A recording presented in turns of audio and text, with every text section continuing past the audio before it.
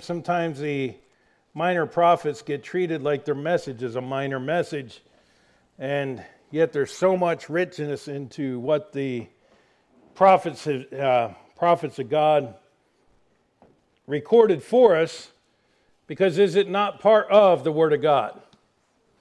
Now, just as a quick review, remember Habakkuk is looking at the nation of Judah continuing to live in wickedness and not repenting and turning to God. He's troubled by what he sees. And we saw in the beginning of chapter 1, he cries out to God about the wickedness in the land of Judah. God then tells him of the impending judgment upon Judah, and Habakkuk is astonished that God is going to use the Chaldeans to judge his people. And he questions God. Why are you going to use them? We're more righteous than they are. The year is somewhere between 609 and 607 BC. Remember, it was not until 605 BC that the first invasion of Judah happened, and then 597, and then totally destroyed Jerusalem in 586 BC. So this is right before all that is about to happen. But many years prior, 724 BC, is when the northern kingdom, Israel, was already taken captive. They've already seen God's judgment on Israel, so you think that Judah would repent, and that's essentially what Habakkuk is looking at, is why are our people not turning to God? Well, now Habakkuk's made his cry. God has said he's going to judge Judah. Habakkuk then questions, why, Lord, are you going to use the Chaldeans? And then he says, I'm going to stop and I'm going to wait for a response to God. And what we have here this morning that we're going to examine is God's response back to Habakkuk. So we're going to be in Habakkuk chapter 2, reading verses 2 through 20. God chose to reveal to Habakkuk that someday the Chaldeans would also be judged for the wickedness. You see, but sometimes in life, we look at the prosperity of the wicked and we become envious. Or we question God. Why don't you just destroy all the wicked people? Why don't you stop this violence that's going on in the world? We essentially ask the same question Habakkuk did. Why are you using such wicked people? But you and I need to remember, Christian, God is still in control. God is still the Lord, and we can trust him in all things. Nothing has ever taken God by surprise. And so we need to learn to trust God in all things. So if you're physically able, if you please stand with me in the honor of the reading of God's word this morning. We're going to read Habakkuk chapter 2, starting at verse 2 down through verse 20. And the Lord answered me and said, write the vision and make it plain upon tables, that he may run that readeth it. For the vision is yet for the appointed time, and at the end it shall speak and not lie, though it tarry, wait for it, because it will surely come. It will not tarry. Behold, his soul which is lifted up is not upright in him, but the just shall live by his faith. Yea, also, because he transgresseth by wine, he is proud man, neither keepeth at home, who enlargeth his desire is hell, and is his death, and cannot be satisfied, but gathereth in him all nations, and heapeth unto him all people. Shall not all these take up a parable against him, and a taunting proverb against him, say, woe to him that increaseth that which is not his? How long? And to him that ladeth himself with thick clay, shall they not rise up suddenly, and shall bite thee, and awake that shall vex thee, and thou shalt be for booties unto them? Because thou hast spoiled many nations, all are a remnant of the people shall spoil thee because of man's blood, and for the violence of the land of the city, and of all that dwell therein. Woe to him that covereth an evil covetousness to his house, that he may set his nest on high, that he may be delivered from the power of evil. Thou hast consulted shame to thy house by cutting off many people, and hast sinned against thy soul.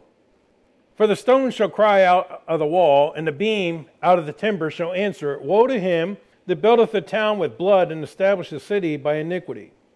Behold, it is not of the Lord of hosts that the people shall labor in the very fire, and the people shall weary themselves for very vanity.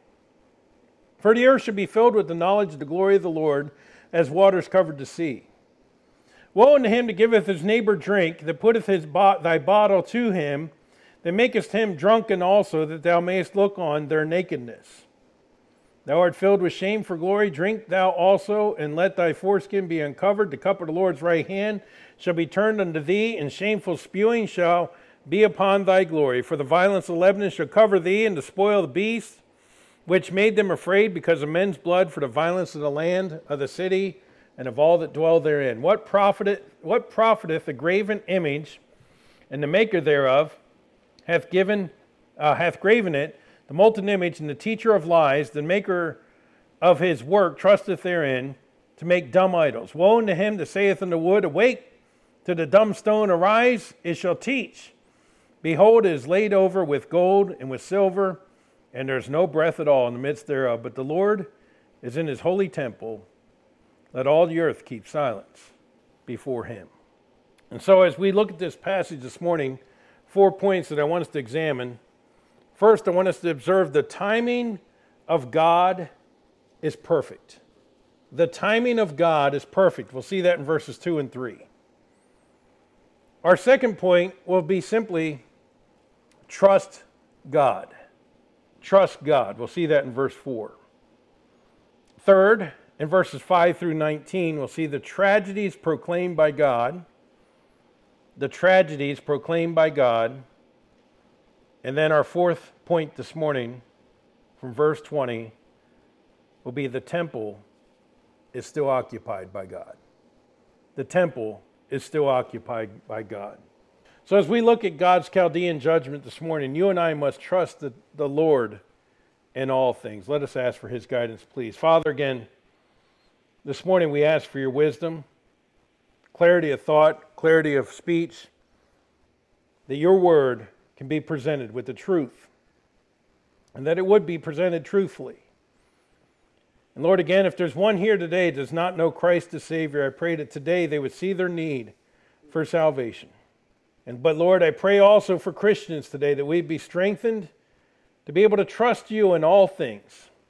As we see the wickedness and violence around us, may we remember again, Lord, that you're still in control.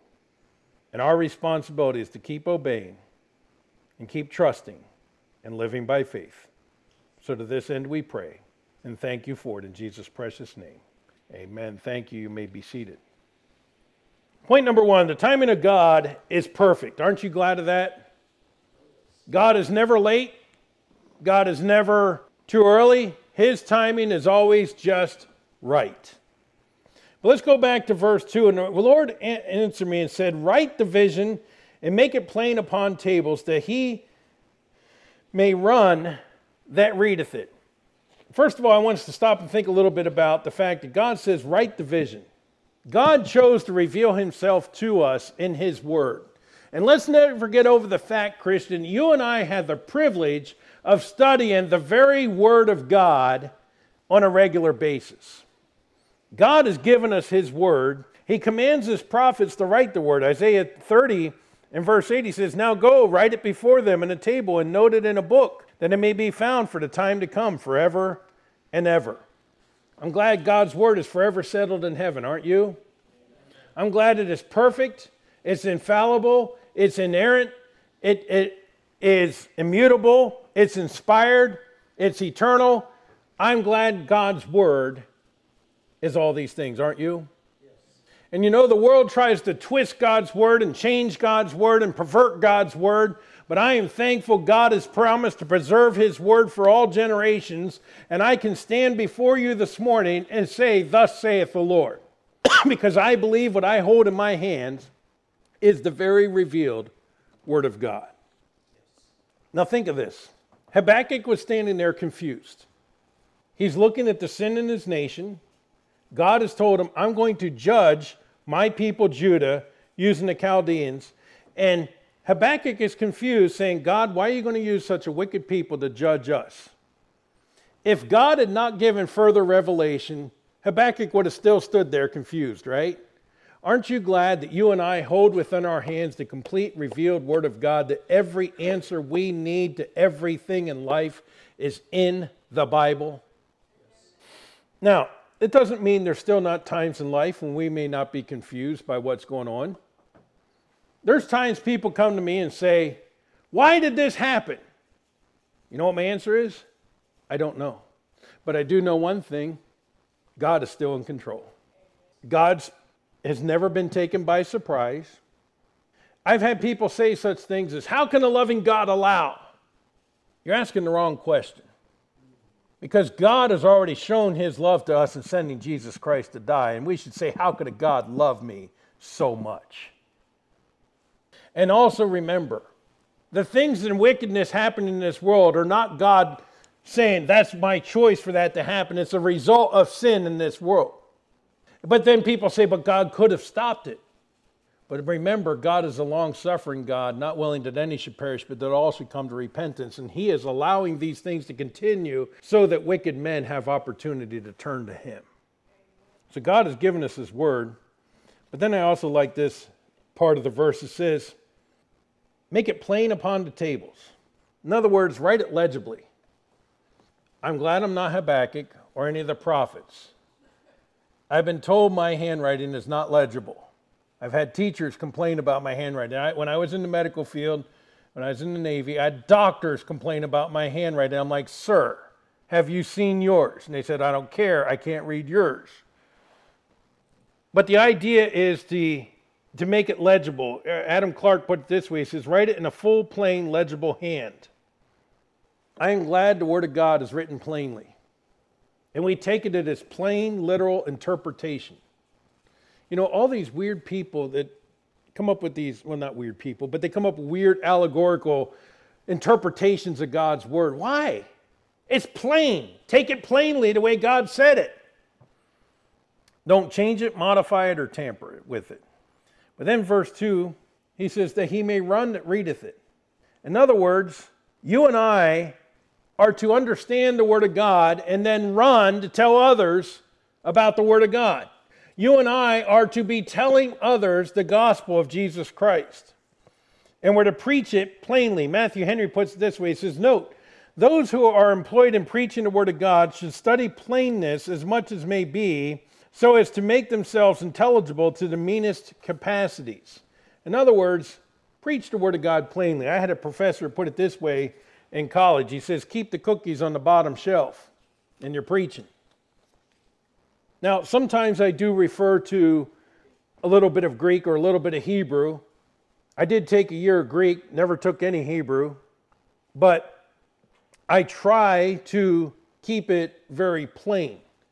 I've heard preachers, and I'm not trying to pick on them, but I've heard, this Greek meaning, and then they go down and parse the whole word, and everybody's like, what? Look, if it help explain it, yes. But to sit there and keep getting lost in it to where nobody understands what you're talking about is really not preaching plainly. Preach it so I understand it, right? Well, you and I are to take the plain Word of God and run with it and preach it to others. But now let's get into verse 3, and this gets more into the point of God's timing is perfect. He says, for the vision is yet for an appointed time. In other words, what he's about to tell Habakkuk is, I'm going to judge the Chaldeans. But I'm going to do it, Habakkuk, in my time, not yours. And in the meantime, I am going to use the Chaldeans, the Babylonians, to judge my people. And the way I choose to do this, Habakkuk, is up to me, not you. How often, though, are we guilty of trying to tell God how to do his job instead of just following what God has said? Just trusting him. Well, Lord, those are wicked people. Why are you using them? God's saying, I'm going to judge them, Habakkuk, and my timing of judgment will be perfect. You see, but remember, while God's judgment is delayed, it won't be diminished or forgotten. See, too often people are living today, and did not even the New Testament tell us the times would come when people be living as, where's the promise of his coming? God's not judging me, so I can do whatever I want. Do we not have this attitude in the world today? Yes, we do. It may be delayed, but it's not diminished or forgotten. God will still judge. And so Habakkuk needed this reminder. My timing is not your timing, Habakkuk. He says, the vision is yet for the appointed time, but after the end of it shall speak and not lie. Though it tarry, wait for it, because it will surely come. It will not tarry. In other words, God's purpose will be accomplished. God's purpose will be accomplished. God was going to use the Babylonians to judge Judah. And did he not? As I said, in 605, 597, and 586 BC, on 3 different campaigns, Nebuchadnezzar led his army down to Judah. The first time takes the princes and the best of the young people. The second time he takes more captives. Third time he totally wipes out all of Jerusalem, taking everything back to Babylon with him. But God had said, I am going to judge Babylon. And do we not find in the pages of Daniel, the guy who followed after Nebuchadnezzar, having a big party, drinking out of the cups that were from the temple and everything else, and all of a sudden a hand comes over the wall and writes, Mene, Mene, Tekel, Upharsin. How I could remember that, I don't know. But he's trying to get his wise men to interpret it, and they can't. And finally they remember Daniel, bring out Daniel, and Daniel looks at it and basically tells him God is going to judge. And that very night, the Medes crawled in and took over Babylon. Did God not judge Babylon? Find it today. It just wasn't at the timing that Habakkuk thought it should be. Can we apply this today? Are there wicked people in our world today that we sometimes wonder, why, God, are you allowing them to still be in the position they're in? Christian, how about rather we say, thank you, Lord, that you're still in control. I don't always understand your ways, but I do know one thing. Your way is always perfect, and I can trust you no matter what. Which brings us to the second point of trusting God. Behold, his soul which is lifted up is not upright in him. He's contrasting, if you will, pride with faith. Habakkuk could question God. Sometimes I hear Christians doing the same thing, questioning God. I've heard this. I'm living for God, therefore, why did God allow this to happen to me? Whether it be suffering, whether it be something bad happen, whether it be somebody died or whatever. Why did God allow that to happen? You know what the problem with the question is? The premise is wrong. The premise of the question is wrong. Because the premise is based on the fact that I deserve better. God should not allow this to happen. After all, I'm serving God. And therefore, because I serve God, God should reciprocate by doing good to me. Where did we get that unscriptural idea? Rather, we should realize I am a hell-deserving sinner, and anything better than hell is God's grace and mercy to me. So therefore, if God chooses for me to experience a trial in life, if God chooses for me to experience the loss of a loved one, if God experiences for me to get a diagnosis of cancer, if God chooses for me to get anything, any one of these, I should still be able to say, thank you, Lord, that you have a perfect plan. So God tells Habakkuk, the just shall live by his faith. I finally had opportunity to listen to some of the messages that were preached while I was gone. You guys that were here for Sunday school on the 14th, was it? Had a real good message on faith. Brother Mike did a good job explaining faith. Christian, you and I need to learn what it means to live by faith. Again, faith is the substance of things hoped for, the evidence of things not seen. If I see it, it's not faith. I don't have to always understand what God is doing, but I can accept it by faith, and I can thank him by faith. Because has God not promised that if we love him, that everything we do is for our good? Or everything that happens to us is for our good. Everything he does. Everything he allows. You know, this passage, this verse of the just shall live by his faith is quoted 3 times in the New Testament. Romans chapter 1 and verse 17. For therein is the righteousness of God revealed from faith to faith, as it is written, the just shall live by faith. Galatians 3:11. But that no man is justified by the law in the sight of God, it is evident, for the just shall live by faith. Hebrews 10:38. Now the just shall live by faith. But if any man draw back, let my soul have no pleasure in him. If God says it once, it's important. But he quotes this passage in the New Testament 3 times, bringing this application to us Christians, saying the just shall live by faith. The just shall live by faith. The just shall live by faith. So stop questioning God why and start saying, thank you, Lord, that you have a plan, and just ensure that I'm continuing to walk and allow him to guide my steps and I'm following him. And it may seem like things are turning out horribly, but remember, he's the master, he's the artist, he's the designer, and he knows what he is doing. Is it not by faith that we're saved? Ephesians 2:8, for by grace you are saved through faith, and that not of yourselves, the gift of God. I've not seen heaven, but I have an assurance that I have a home in heaven. I've never seen Jesus face to face, but I know him as my Savior. My sanctification is by faith. As I yield to God and yield to the Holy Spirit, he changes me in the image of his dear Son. I have faith for living. No matter what happens in life, I can trust God. So first, the timing of God is perfect. Secondly, we need to trust God. Then in verses 5 through 19, he gives 5 woes. And these are called the tragedies proclaimed by God, or the woes proclaimed by God. God says, woe to the Chaldeans, is to whom he's referring through this. Basically saying, I am going to judge them. And he gives his reasons why he's going to judge them. And we're going to briefly touch on each of these. We're not going to spend a lot of time here. But verses 5 through 8, for violence. Again, in verse 6, you see, shall not all these take up a parable against him, and taunting proverb against him, say, woe to him that is increaseth, which is not his. How long to him that ladeth himself with thick clay?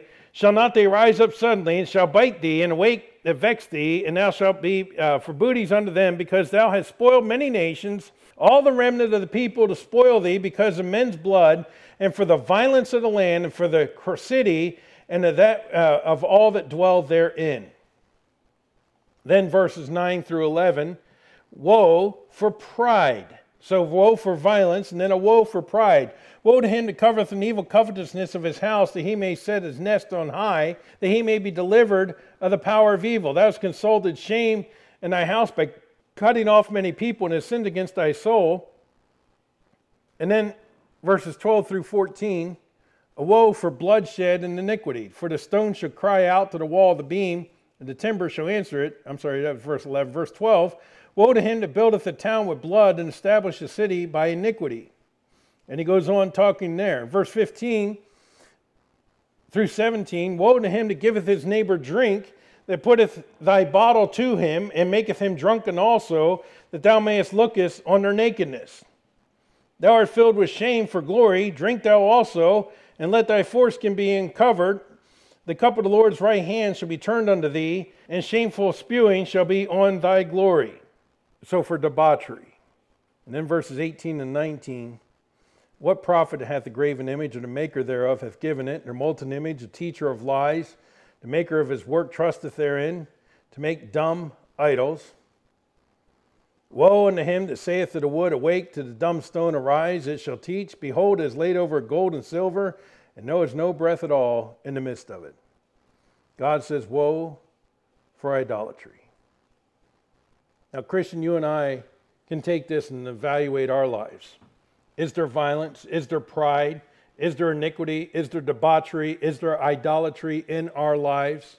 If so, it doesn't belong in the Christian life, and we need to confess it and forsake it as the sin that it is. And let me tell you something. I said this in one of the earlier messages today. It is shocking to me how many men in ministry are being caught in adulterous relationships. And the one guy who says, I'm tired of being a man, he wants to convert himself to a woman, and others being found in sodomite relationships. And these are men who are supposed to be in ministry. It is running rampant even in Christianity. The wicked violence that's not supposed to be named among us. But Christian, it starts small. Allow just a little thing to slip here, a little thing to slip there, and next thing you know, sin is always going to, as the saying goes, sin is always going to take you further than you wanted to go and keep you longer than you wanted to stay and cost you more than you wanted to pay. Men, you should have some kind of safeguard on your computer. Men are falling by the dozens to pornography. It is rampant in our society today. And you should have some kind of safeguard on your phone, on your computer. You know, when my wife asks to see my phone, I hand it to her. You know why? Because there should be nothing on here that she can't see. And so if she wants to look at my phone at any time, she can look at my phone at any time. And she does. Because half the texts you receive weren't written by me. My fat fingers will hit about 4 buttons at the same time, and it's frustrating. And also when we're in the car, that's my excuse. I'm driving, so there you go. While we're looking at these, I just want to point out a few, if we may, as we go. Verse 15, woe to him that giveth his neighbor drink, that puttest thy bottle to him, and maketh us drunken also, that thou mayest look on their nakedness. I hear a lot of Christians say that they believe social drinking is okay. I'm going to give just for a moment, and I don't believe, but I'm going to give just for a moment and say, okay, let's suppose that's true. Now, I don't believe that, but let's just suppose for a moment I did say, okay, the Bible says you're allowed to be socially drink. I don't believe it does. I believe it teaches abstinence, and here's why. At what point have you tipped the line? 1 drink? 2 drinks? And by the way, each individual is different on that. At what point have you become drunken? What is drunkenness? Define drunkenness. And then I asked people this. I said, let's suppose I did believe that. And so Susan and I are out at dinner, and I have a little wine with my dinner. And now you have a tragedy in your family. Somebody just got taken to the hospital. You say, Pastor, could you come with us and pray with us? And I show up to the hospital, and you smell alcohol on my breath. What's your first thought? Now, if I should be held to that standard, shouldn't you also? You see, the best way to avoid getting into drunkenness is abstinence, right? Let's take this last one, idolatry. Verse 18 again, what profit the graven image and the maker thereof that hath graven it, or the molten image, the teacher of lies, the maker of the work trusteth therein to make dumb idols. Woe to him that saith to the wood, awake, to the dumb stone, arise, it shall teach. Behold, it is laid over gold and silver, and there is no breath in it at all, in the midst of it. You know, we think of, yeah, that's really dumb. Somebody goes and cuts down a tree, carves an image in the tree, makes it look like something, overlays it with gold, and then says, you are my God. And we look at that and say, that's ridiculous. But what we don't realize is we have the same thing in our society, we've just modernized it, okay? You know, in the ancient cultures, they used to take their babies to a god named Moloch and place the babies in the fire, and there was loud music playing to drown out the cries of the babies. Well, now we've just modernized it. We do it in a nice, clean, sterile environment, but we're still sacrificing our babies, called abortion today, right? But when people go out and take an object, whether it be their house, whether it be their car, whether it be their boat. Now, I understand we all need a car, okay? I'm not saying owning a car makes you an idolater. But if you worship that car, and I've seen guys, you know the guy I'm talking about, right? I mean, it's always pristine, garage kept, and, nobody touches this car. If you even think of looking at my car, you better, have white gloves on. You know what I'm talking about. But yet, at the same point, everybody who comes by, He has to talk about his car. He has to show off his car. All his money, all his time, all his investment is in that car. Has he not made that car an idol? You know, the Bible says, bodily exercise profiteth little. And I know we've all heard the jokes about, so that's why I don't exercise, because little, okay, little in comparison to godliness. It's a comparative statement, okay? And yes, we should take care of these bodies, right? It's the only one we got. But have you ever seen those that almost treat their body as an idol? I mean, I understand, you know, every gym has mirrors so you can see yourself lifting, but you know, the guy who's got to be like, in front of the mirror, you know, it's like, what is wrong with him? You all know what I'm talking about. You've been to the gym enough. You've seen them. Anything can become an idol. And it's just as dumb to take a hunk of metal, well, they're not even metal anymore, they're mostly plastic anymore and fiberglass, if that, on these cars, and to essentially bow down and worship the thing. But people do. Christian, anything you put ahead of God in his rightful place has become an idol in your life. Be careful. These 5 woes that God pronounces. And now he wraps it all up in this one verse, verse 20. And I call this point, the temple is still occupied by God. But, I love that word. All this is going on, Habakkuk.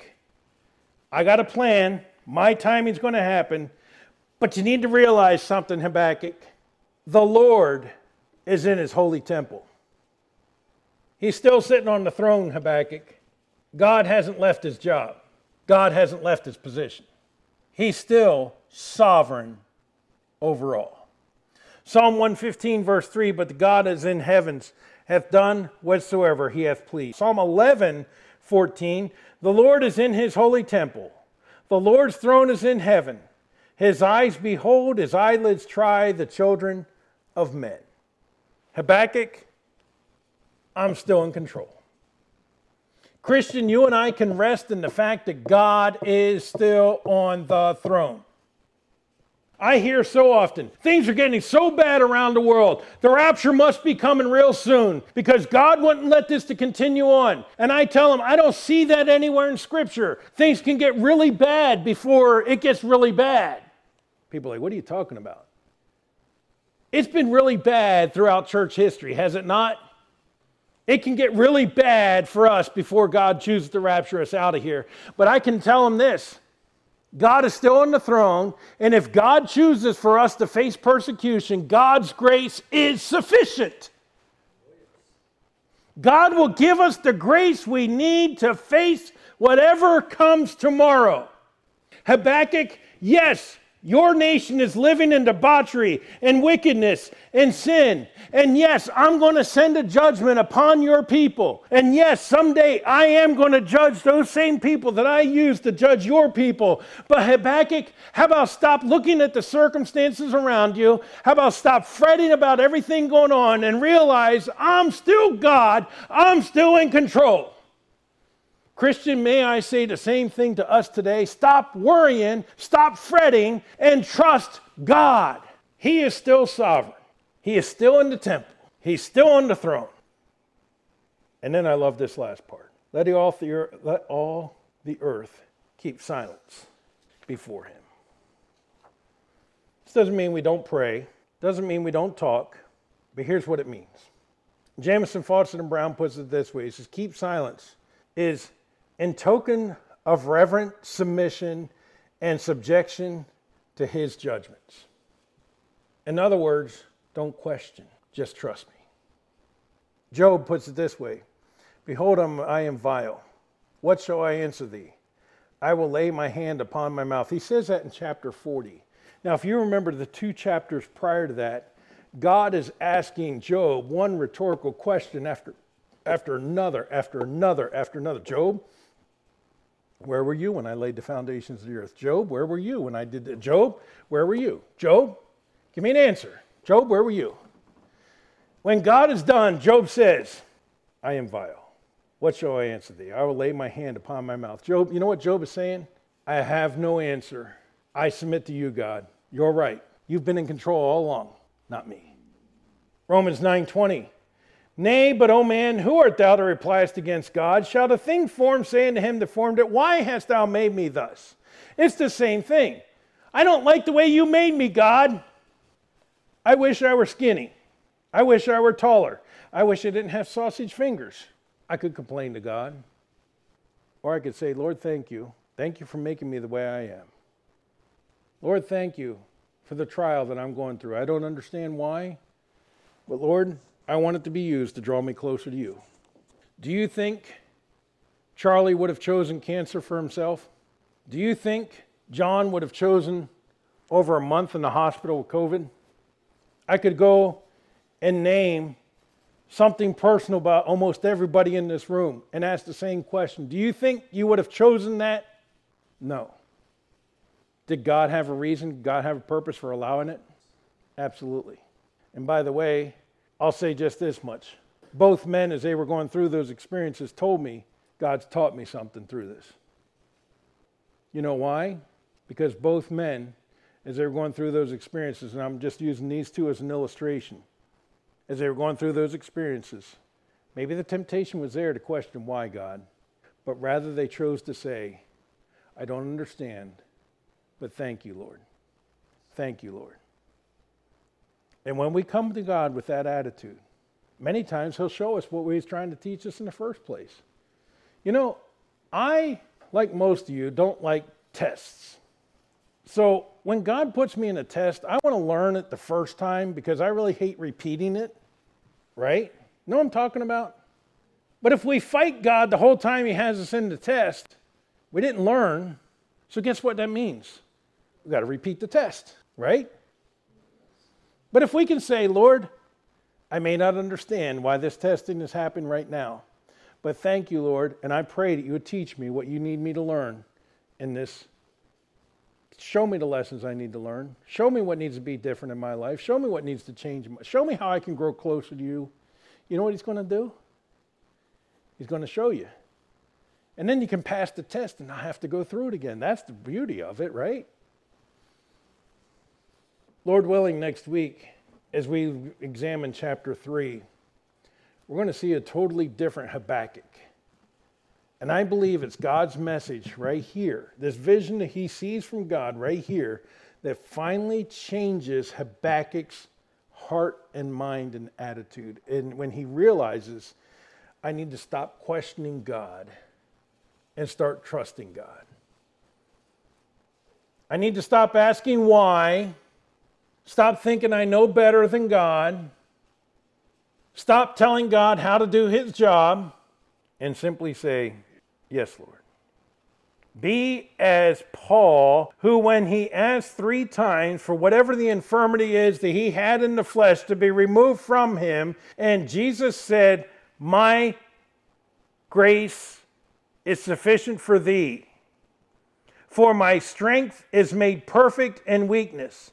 And Paul responds, most gladly, therefore, will I rather glory in my infirmities, that the power of Christ may rest upon me. Paul stopped asking. Paul stopped going to Christ and saying, take this from me, please. He said, I'm going to glory in it because it'll bring glory to Christ. Maybe God has given you some infirmity. If God has said, my grace is sufficient for you, He's not removed it, then why don't you stop asking for it to be removed and start thanking God for it? Habakkuk had seen the wickedness of the people of Judah. He cried to God over the wickedness. God has revealed that He's going to judge using the Babylonians. Habakkuk was perplexed because God had chosen to use such a wicked people to accomplish His purpose, but now God responds with the facts that His timing is perfect.